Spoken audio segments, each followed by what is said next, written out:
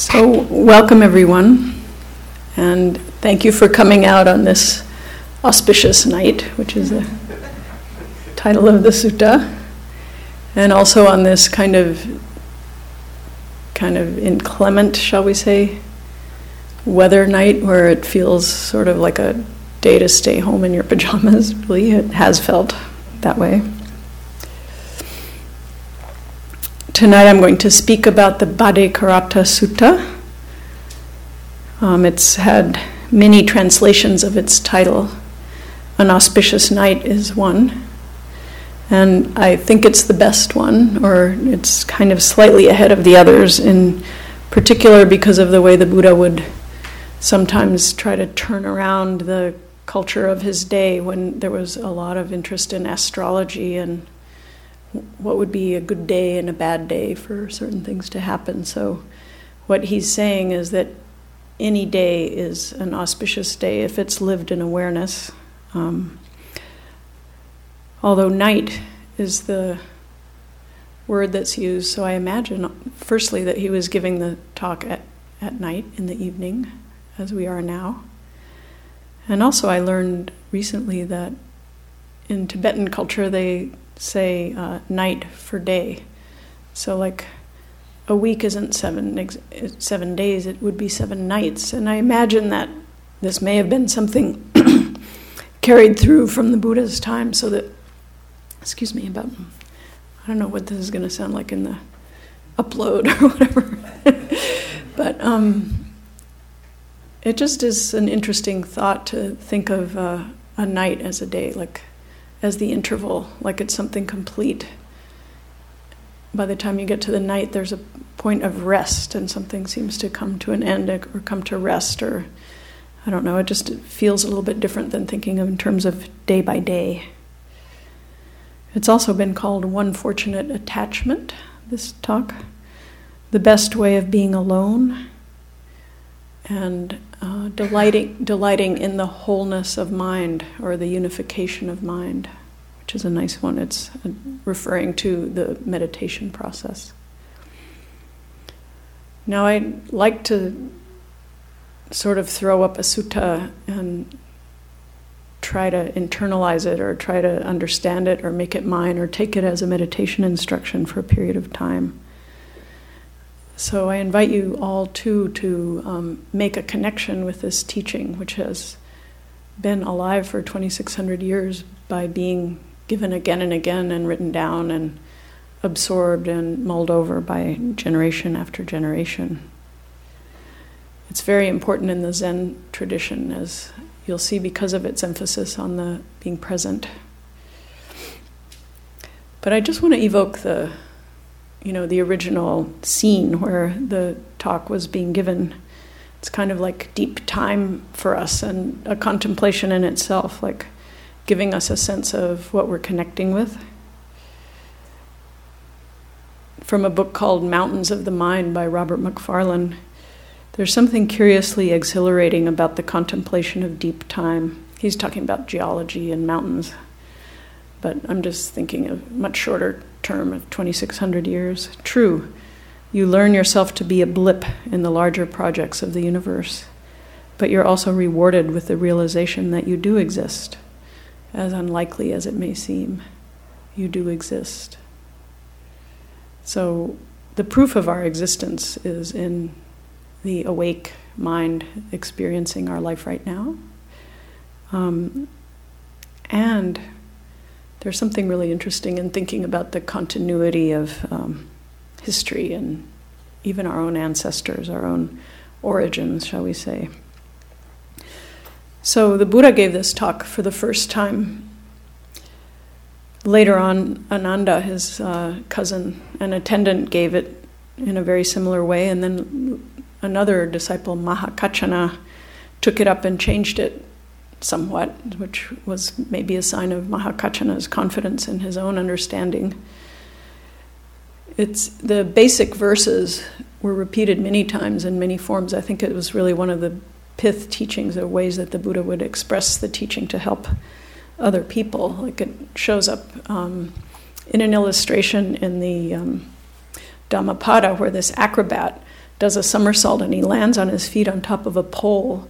And when he lands on his feet on top of this pole, he's enlightened, and he utters a verse that's very similar to this one about not having anything in front of you or behind you, which is about the past and the future, but just being here.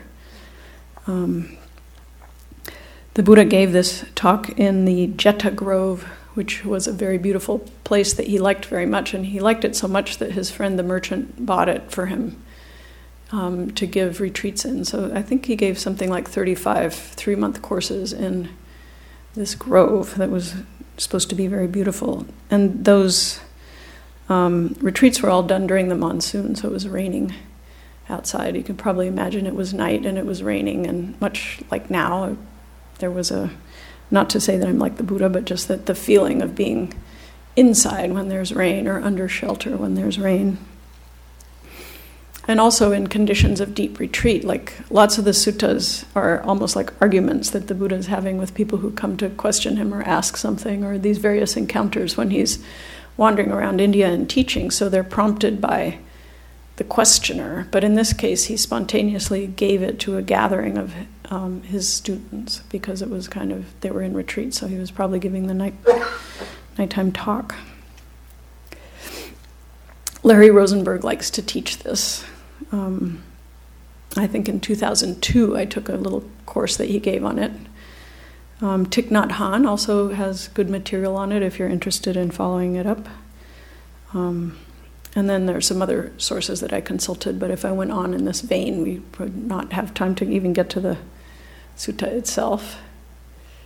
So this is Larry's translation, which is very good in its immediacy and its ability to be felt, at least by my mind. Listen and pay close attention. You shouldn't chase after the past or place expectations on the future.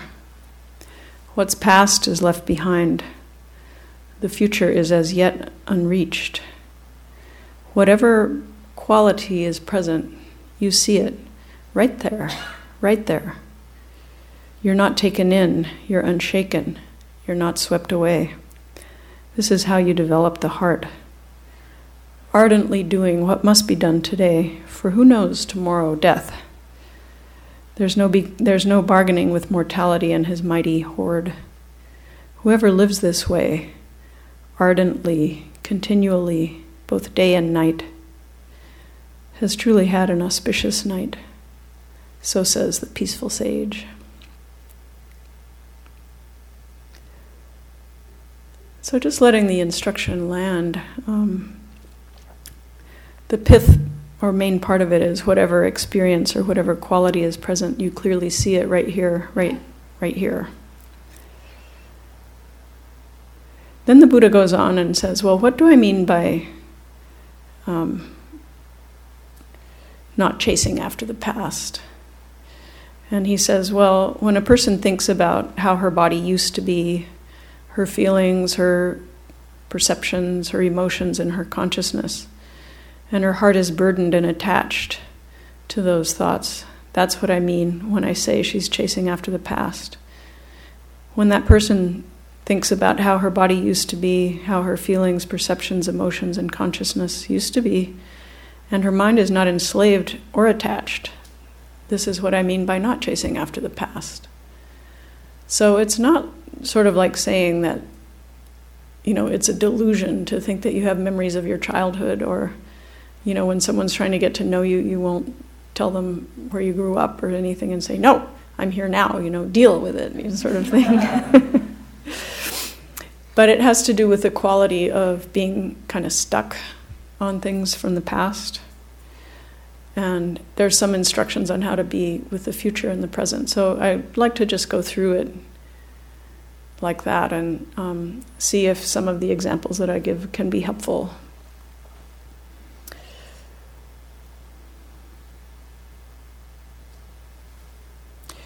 So the relationship with the present, since he says we have to do what has to be done right away, and we might die in any minute. I like to say that the way of being present, the mindful relationship that we have with the present moment is really key. And the qualities of mindful awareness, or the qualities of being able to be present, or how we relate to what's going on.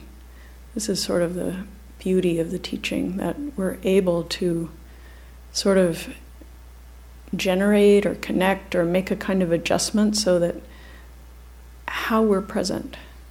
It's kind of like how we eat our food, like eating it in a bolted way or eating it in a greedy way so that then you feel like you need to eat another one. No, like it's actually tasting the moment as it comes and really enjoying it and savoring it, or maybe not so much enjoying it, but at least being present for what it's like. You could say that whatever facet of mindfulness comes forth according to what's needed, it may be that we need a more sort of compassionate attitude for ourselves or for someone else that's imbuing our presence with a quality of love and support. Or it may be curiosity to look a little bit beyond the surface. Or it may be a kind of wisdom of letting go, or seeing the non-self, not taking things personally. But we're not relating to what comes up through memory or images or calculations or conclusions that we've already made. The other night at the small sitting group that I'm part of, one of the participants had just come back from a trip to Turkey, and she was talking about an imam that she'd met in Ephesus in this mosque that she went to. And she said, I think I've met the Dalai Lama of Islam. And he was such a loving man, like she was demonstrating his gestures and imitating the way that he spoke, like embracing her and my friend and her husband as visitors and saying, no, don't put any money in the donation box. We want no money from you. And he gave them a calligraphy, and they talked about peace and stuff. And it just felt so good to hear the humanity on the other side of the stereotype it's really difficult not to think of a person living in that, carrying that kind of religious role as being some kind of other, because we've heard about so many rotten so-called imams, So the goodness of that, of being able to see the humanity beyond the stereotype, is something that mindfulness can help us with. The other thing I want to draw attention to about the, presently arisen state is that the Buddha is not saying stay in the moment. And I think this is a really interesting subtlety or interesting thing, in particular maybe for people who've practiced for a while, and I know that some people might be here for the very first time tonight, but just see how it feels to each of you. Like, I might even start talking about the moment through this talk because it's become such a standard, or it's so easy for us to think in terms of time in those ways. But there isn't necessarily ever any reference to a moment in the Buddha's actual language and the words that he used.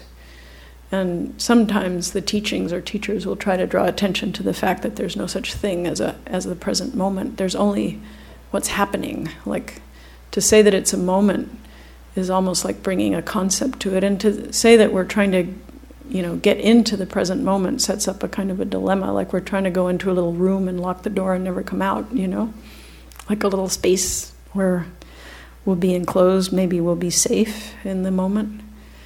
But to me, if I think about just relating to what's here or what's coming up, it feels a little bit different. It feels a little easier and maybe more open in some way. Like I'm not trying to shut myself into something. So try that on, about that we're connecting with what's arising or what's coming up, what's in front of us, what's happening inside of us. It may not make a big difference to you, and it may just sound like words. But these experiences that are, I think the other thing is like the moment sounds like it's going to always be slightly the same. And the experience is constantly changing, constantly altering. And it's always put together out of various different elements. Like, since the Buddha is really talking about how we experience something, not like about some abstract state of affairs. How we experience things depends on lots of factors like weather and body and culture and your past and how much clarity and how much affection there is in the mind, how present you are, and that kind of thing. So it's much more fluid, sort of. In this sutta, the Buddha also doesn't say mindfully. He says ardently, ardent, which is almost like interesting because it's passionate. It sounds passionate. Then he says, seeing clearly right here, not taken in, unshaken. That's how you develop the heart.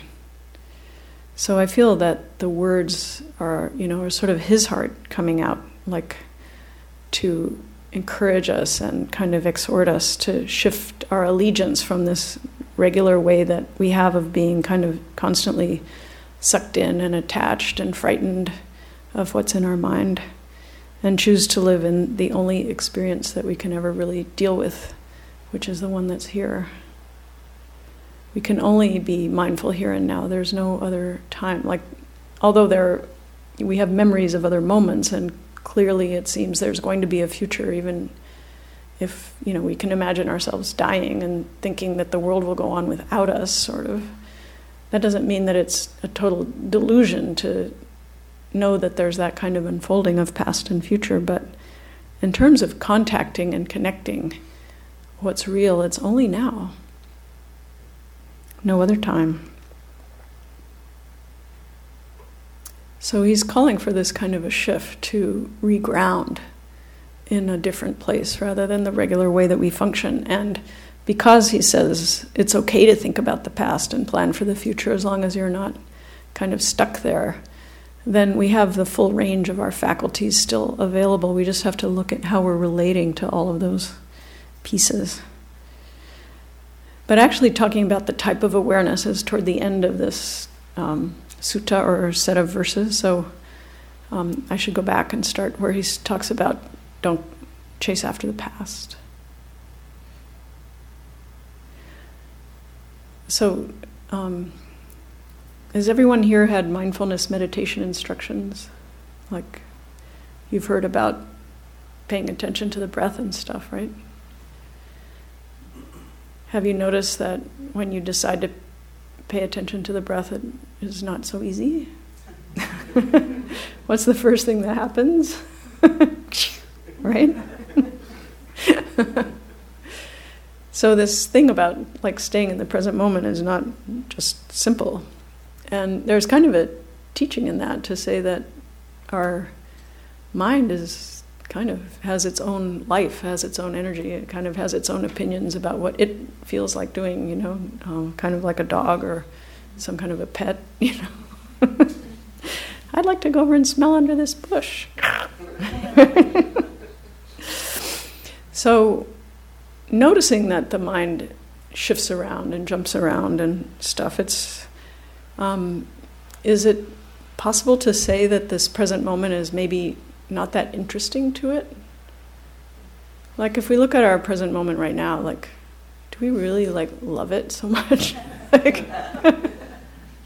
Is it so fabulous?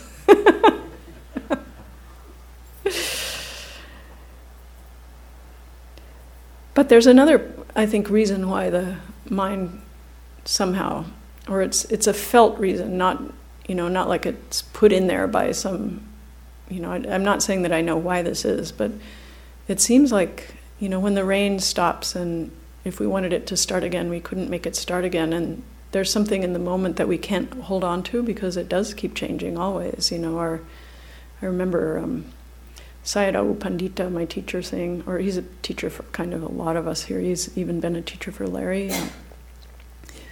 When you're young, you just can't wait to be older, and then when you're older, you wish you were younger. And there's nothing you can really do about the rate of change or the type of change that the body's going through. It's just going to do what it does. Yet we can sort of hold on to an image in our mind, like it's possible to sort of have a delusion about different things, or we can just hold images in a certain way that we can't hold the flow of life. And I think somehow we don't necessarily find it easy to trust the flow of life because it's bumpy.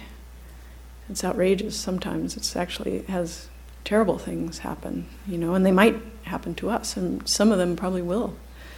So there's a temptation to just kind of live in a fantasy. It's also important that we can take our attention off of things. Can you imagine, like, if the first thing that you paid attention to in the day, you'd be like, only this, Like, I think that would be like some kind of close to some kind of disorder. And I think we all know actually what that's like when we get stuck in something. That's part of what the Buddha's talking about. Like, we can't get it out of our mind either. So to talk about the past, the traces that are in the mind, or sometimes the past that we never had, can make us unhappy, sort of. Like, my young sister wanted to be a debutante, so my parents provided that for her in Miami. So there were all these parties she had to go to and stuff, and just a tremendous expense. And I was kind of a, late 70s kind of hippie. I still don't really like to think about too much about what I'm wearing and that kind of thing, So there's this big dance I went to, and all these very well-dressed younger people were there dancing, and I was kind of scowling there. I asked my dad, well, what do you think, Dad? And he said, I just wish I could be out there dancing with them. And I was so, disappointed in him at the time, because I thought, I want you to be my dad. I want you to be happy to be the dad and the age that you are. I want that as a model for myself, that as I grow older, that I'll just be contented with what I've got. And now that I'm older and I've seen more of life and I understand things more, I know that my father grew up, when he was that age, it was right after World War II, and his brother had been killed and his mom was depressed, and I could imagine him feeling like he might have missed some gaiety at the age that my sister was. So I feel a lot more understanding and for him and his wishing, and even just for anybody's wishing. Like, the older I am, I'm so much less of a martinet than I used to be about how people should be and stuff. So there was a kind of tenderness that came up about understanding why my father was in that moment the way that he was. But at the same time, it's like I use this story as an illustration of how we all can be a little bit stuck in feeling like something that's going on now is not as good as what used to be. Has anyone ever felt that? Like some relationship that ended, or some period of our life when we felt like we had a lot more free time, or we didn't care, or, while someone was still alive, or lots of stuff. When there were more animals, did you guys read that 58% of wild animals have died in the last 40 years? It's really sad, and it's actually okay to be sad. The thing is getting stuck there, getting stuck in the reaction and not letting the reaction pass because what will happen then is that we'll live in a world that feels so ruined compared by the comparison. We'll be paralyzed by not being able to really enjoy what's available to us now, or what's good about our life now. Like, if one is sad that one is older, it's like in the moment of being sad in that way, or if you get really too much into it, it's like you forget about all the good stuff about being older too. Like, for me anyway, how many more dimensions I think I can see, and how much more tolerant I am, if only because I can't remember. What? Rumi says, do not grieve. Anything you've lost will come back in another form. And it's true, in a way, like the people who've died, it's sad that they've died, but we actually still have them in a sense. Like, the memory of a person is often almost the same after they've died as when they were alive. It's just not refreshed quite as much, The other thing is to say that part of mindfulness is to know that we can accommodate pain in our experience, and that it's not going to kill us, that it's not just going to destroy us if we let ourselves have a feeling of loss, for example. So this is from Desmond Tutu, or Mpho. I don't know how to pronounce his daughter's name, Mpho. I want to be willing to forgive, but I dare not ask for the will in case I get it, because I'm not yet ready. I'm not yet ready for my heart to soften. I'm not yet ready to be vulnerable again. Not yet ready to see that there's humanity in my tormentor's eyes, or that the one who hurt me may also have cried. I'm at the prayer before the prayer for forgiveness. I'm not yet ready for the journey. I'm not yet interested in this path. Grant me the will to want to forgive. Grant it to me, not yet, but soon.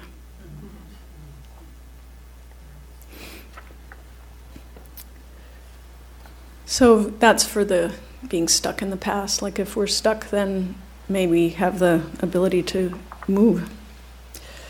I'll speak a little quickly about, I could spend the whole rest of the evening on just the past part of this. I want to get to the future.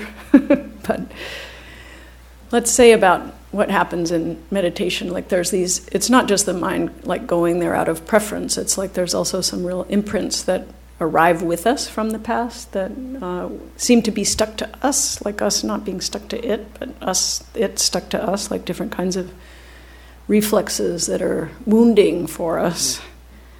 And I think actually the practice is wonderful as a healing for this kind of phenomenon. To say, I've led into it by saying that it's okay to be with a heartache with full awareness that that's actually a position that is quite beautiful for us to take. My teacher and dear friend Jack Kornfield often teaches from the place that we bring the wounded parts of us into mindful awareness, into the presence of that which knows.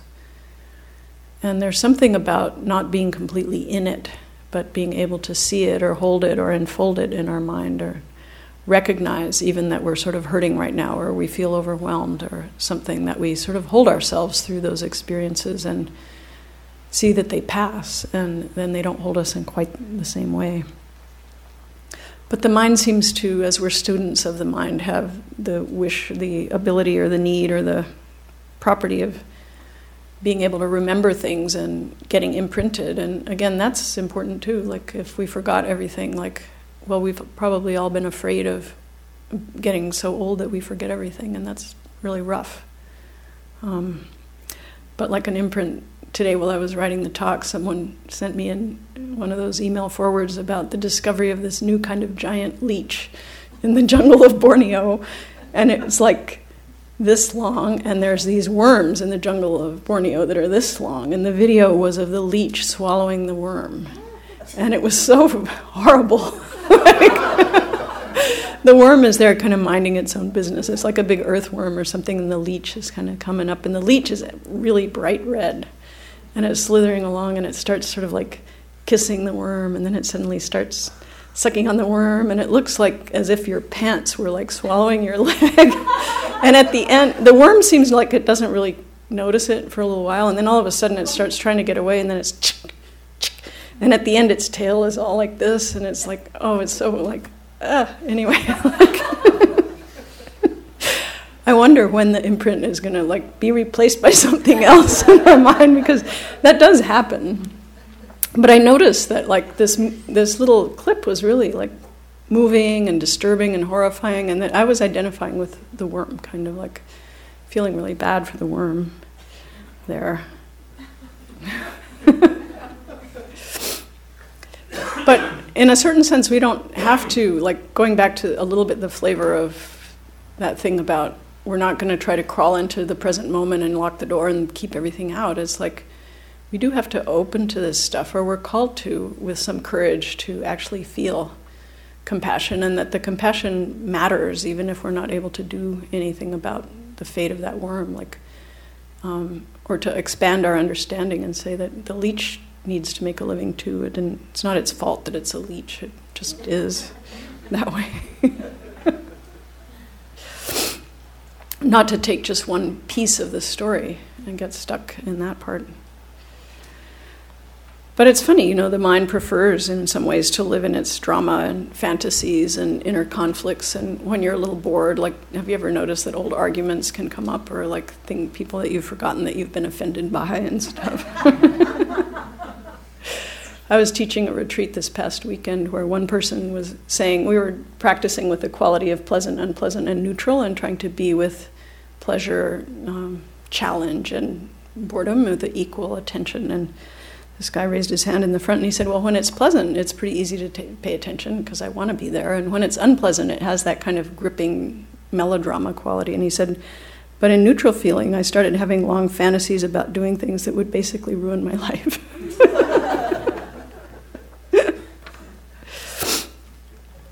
So I'll read a little story about being free from imprints of the past, or knowing that they're there. And that'll be the end of the past. My authoritarian father ruled our house, and long after I left home, I continued to hear his voice. All the negative things he'd ever said about me still colored my perception of who I was. After I got married, my mother-in-law welcomed me into her heart and helped me feel better about myself. She had become a widow at a young age and had raised 7 children alone. I tried to emulate her strength and resilience. When my own daughter grew more independent, she decided to get an eyebrow ring. Watching her undergo the procedure at a tattoo parlor, I thought it would be symbolic to have a small butterfly tattooed on my ankle as a reminder that I was free from my past. So I did. That evening we had a family gathering and someone told my mother-in-law that I'd just gotten a tattoo. She looked at me sternly and said, I do not approve. I found the strength to reply, luckily I didn't do it for your approval. At that moment I knew I had stopped worrying about other people's opinions. So in a sense, saying that even though this person had loved her and embraced her, she didn't actually need it every minute. It's also kind of a trust in relationship sometimes to be able to do something that the other person won't want and think that it'll come back. So, the future. I'm going to rush through the future, I guess. So, why do we not get stuck in the future? Or what's the point of dwelling in the present? And for the future is yet unreached. And I think it's easier to see that the future doesn't sort of exist because we don't have a picture of it to hang on to in a way. Or we sort of do, but it's a little bit, we have more of a sense that we don't know what's going to happen. We're aware of that. And our images are a lot less distinct. Whereas with the past, the images feel kind of confirmed and real. Although the neurobiology of that is that we keep making it up again and again, and our memories keep changing, and even though we rely on them. So about people who meditate, just taking any random sample, where are we going with our meditation? And what do we need to become? Or how do we need to be? And what are we trying to change? And so many fantasies for us as meditator type of people that can allow us to be sucked into another feeling of inadequacy or not being contented with the moment and the way that we are right now, right? Like, we feel like we're practicing in order to be less stressed out or understand different things about ourselves, for whatever reason. But I'm just saying the same ideas about clinging to some sense of who we're going to be or who we'll be able to be in the future can also undermine the present, just like fantasies and nostalgia about the past can undermine the present too. We're always comparing how we were to how we are, and also how we are to how we will be. Right? Doesn't it almost feel like we live in a little spider web of that stuff, that if we're not really aware of it, we don't really take account of it, and it can feel kind of weird if we think like how unreliable our projections were. Like, how many times have we met someone and thought, like, this person is 20 years younger or older than we thought that they were, or getting married is nothing like I thought it would be. And not to say that it's not important to try to sort of project and prepare ourselves for different things, or me to have written the Dharma talk and, tried to imagine how I was going to put it all together, or not using those faculties. But there's a driven element to our construction and weaving of this sense of ourself. Joseph Goldstein says that he made a little notation for his meditation practice. Like, he imagined this little cartoon character who was named Wazam Wilby. And that Wazam Wilby keeps showing up like, I was like this, I am like that, I will be like so. So the am part of Wazam is also the part that kind of defines us or clicks down on like, this is what I'm like. I really suck at this. Or, wow, I'm actually pretty, good. Which also gets projected onto other people, like how we kind of keep people in boxes in a sense, images of who they are. Like we have 3 or 4 experiences of them, and then when we meet them, we don't necessarily refresh all of that. We don't take the energy to really connect with them or listen carefully to intonations and hints in the things that people say sometimes. I remember when I was a younger meditator, and one time I got very inspired by this thing that the Buddha said that he was going to sit under the tree and until his bones went to powder or he was enlightened. And I said, I'm going to do that. So I sat down after breakfast one day and sat and lifted up down because my butt was sore. And then I sat down again and sat some more and stuff. And about 8.5 hours later, I got up and it was like I still had a cold. I was like, all right, well, I kind of missed it in a sense because I thought, well, I guess I'm going to get enlightened some other time rather than that, like that's when you have more energy than brains, I guess, something like this. But expectations, like they can be so much more toxic. Like what about how violent your mind can be if you open the door for someone and they don't say thanks or something like that, like you did something for somebody and they just like swallowed it up and they took you for granted, did you do it? You know that you didn't do it because you wanted them to say thank you, but it can be like, you can just get so angry sometimes from what you want from something and it doesn't happen. So that's being stuck or expectations for the future. Thinking about, as much as we thought about how much better it was when we were younger, we can think about how much worse it's going to be when we're older, right? There's the Jewish prayer that Leonard Cohen took on, which is a part of the Yom Kippur and liturgy, who by hunger and who by thirst, who by earthquake, who by plague, who by strangling and who by stoning, who shall have rest and who shall go wandering. It's kind of like this, gives you goosebumps, like, how will we die? What will that be like? And we can be pretty young and still afraid of dying. I thought I wouldn't make it past 30. I had it in my mind that I was so wild that I would die. Now I've gone way past that. And when Leonard Cohen redid that prayer, reframed it, he said, and who do you think is calling? I think that's a way of kind of stopping it. It's like a really deep question about what's going on here, who are we and where are we going? And those moments just before death, if anyone sat with someone who's dying, those moments happen just one at a time also. So the more we cultivate the ability to be with what's going on now, I think the more likely we are to be able to be with what's happening at that time. Jeffrey Hopkins said that his whole spiritual practice of compassion came from understanding that the last moment of life is just going to be another one, another moment like this one. It's not going to be like everything's stacked up. It's just like this.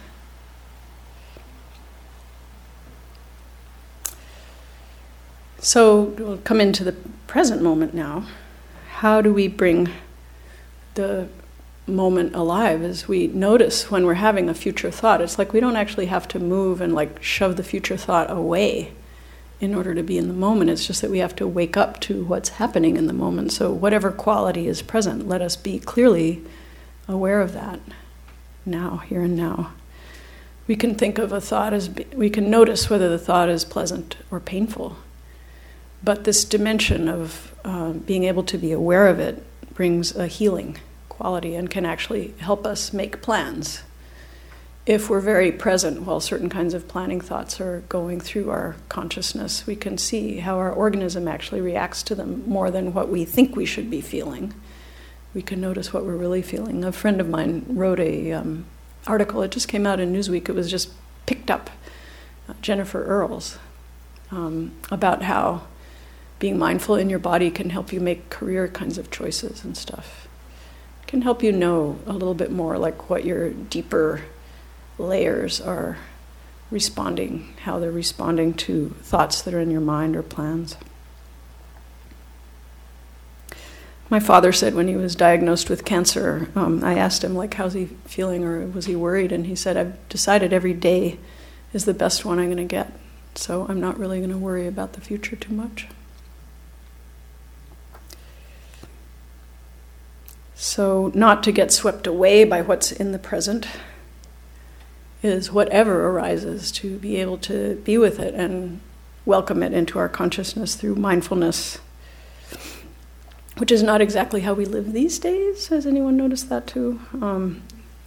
Elizabeth Colbert wrote in the New Yorker, our multitasker might be nursing a Belgian craft beer while nibbling on sushi, reading The Economist, listening to Lord, and booking tickets to visit his girlfriend in Stockholm. I mean, are we overwhelmed? As many people in this room know what it's feeling overwhelmed is like, and of everything that seems to be expected of us to be done in a single day, and how rapidly communication takes place, and how many people we have to stay in touch with and keep up with and stuff.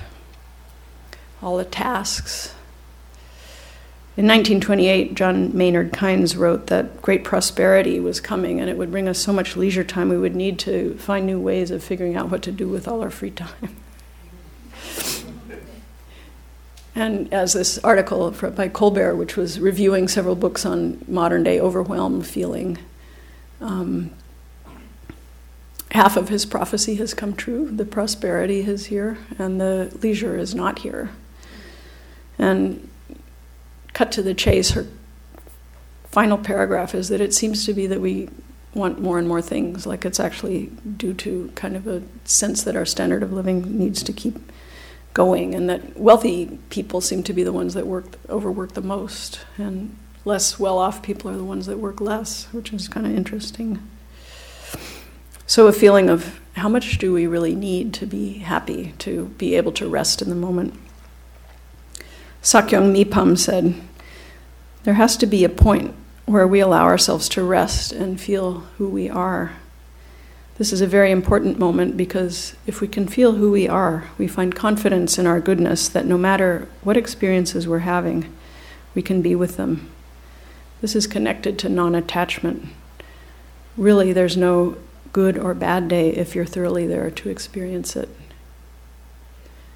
And I know that for me, the worst days tend to be when my mind gets really like up into itself with anxieties and plans and unfinished business and stuff like that. It's kind of an energetic there's a lot of very swirling kinds of anxious thoughts about accomplishing things or wishing that something were not happening that is happening, wishing that I could be doing something different from this,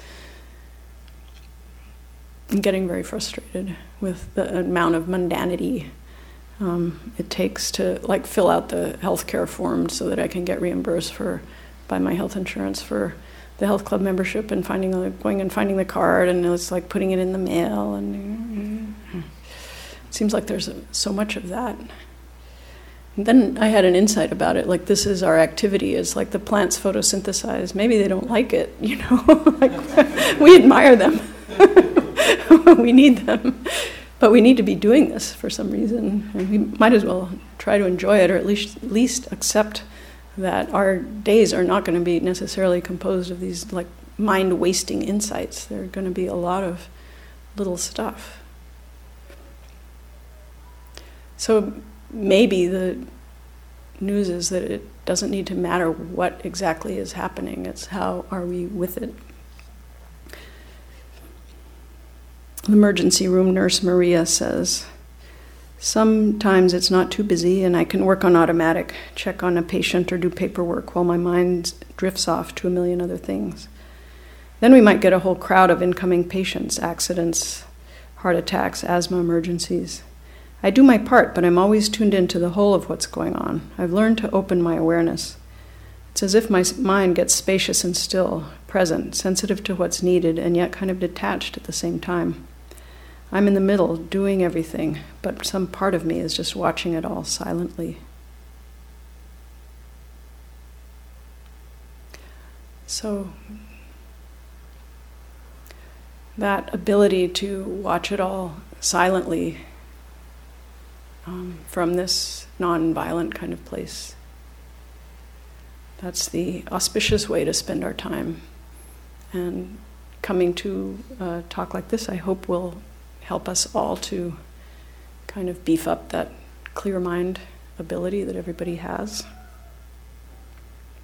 It's not really about getting to one particular place. That's sort of the grasping thing, or getting away from something. It's how best can we be expressing who we are, like really till we go to the cemetery, I guess, whether that's sooner or later. It's really this, like to be who or what we are as fully as possible, as consciously as possible, as openly as possible, without having to apologize or think that it needs to be something else. It's really beautiful teaching, I think. It's a kind of homecoming feeling. So thank you for your attention. And should anyone like to stick around and talk, that's good. I think we have some time for that. Is that right? And then also if anybody needs to go home, feel free to go.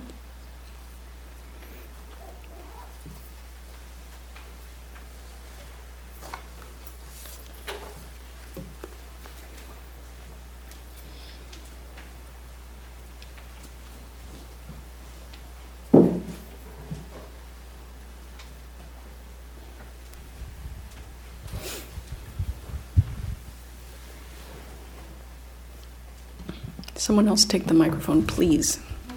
So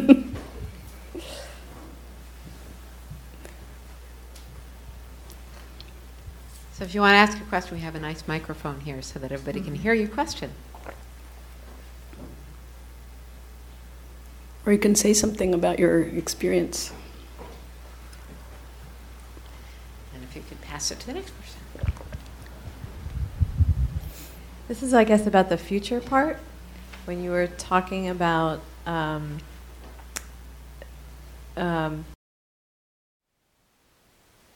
Thank you for listening. To learn how you can support the teachers and Dharma Seed, please visit dharmaseed.org/donate.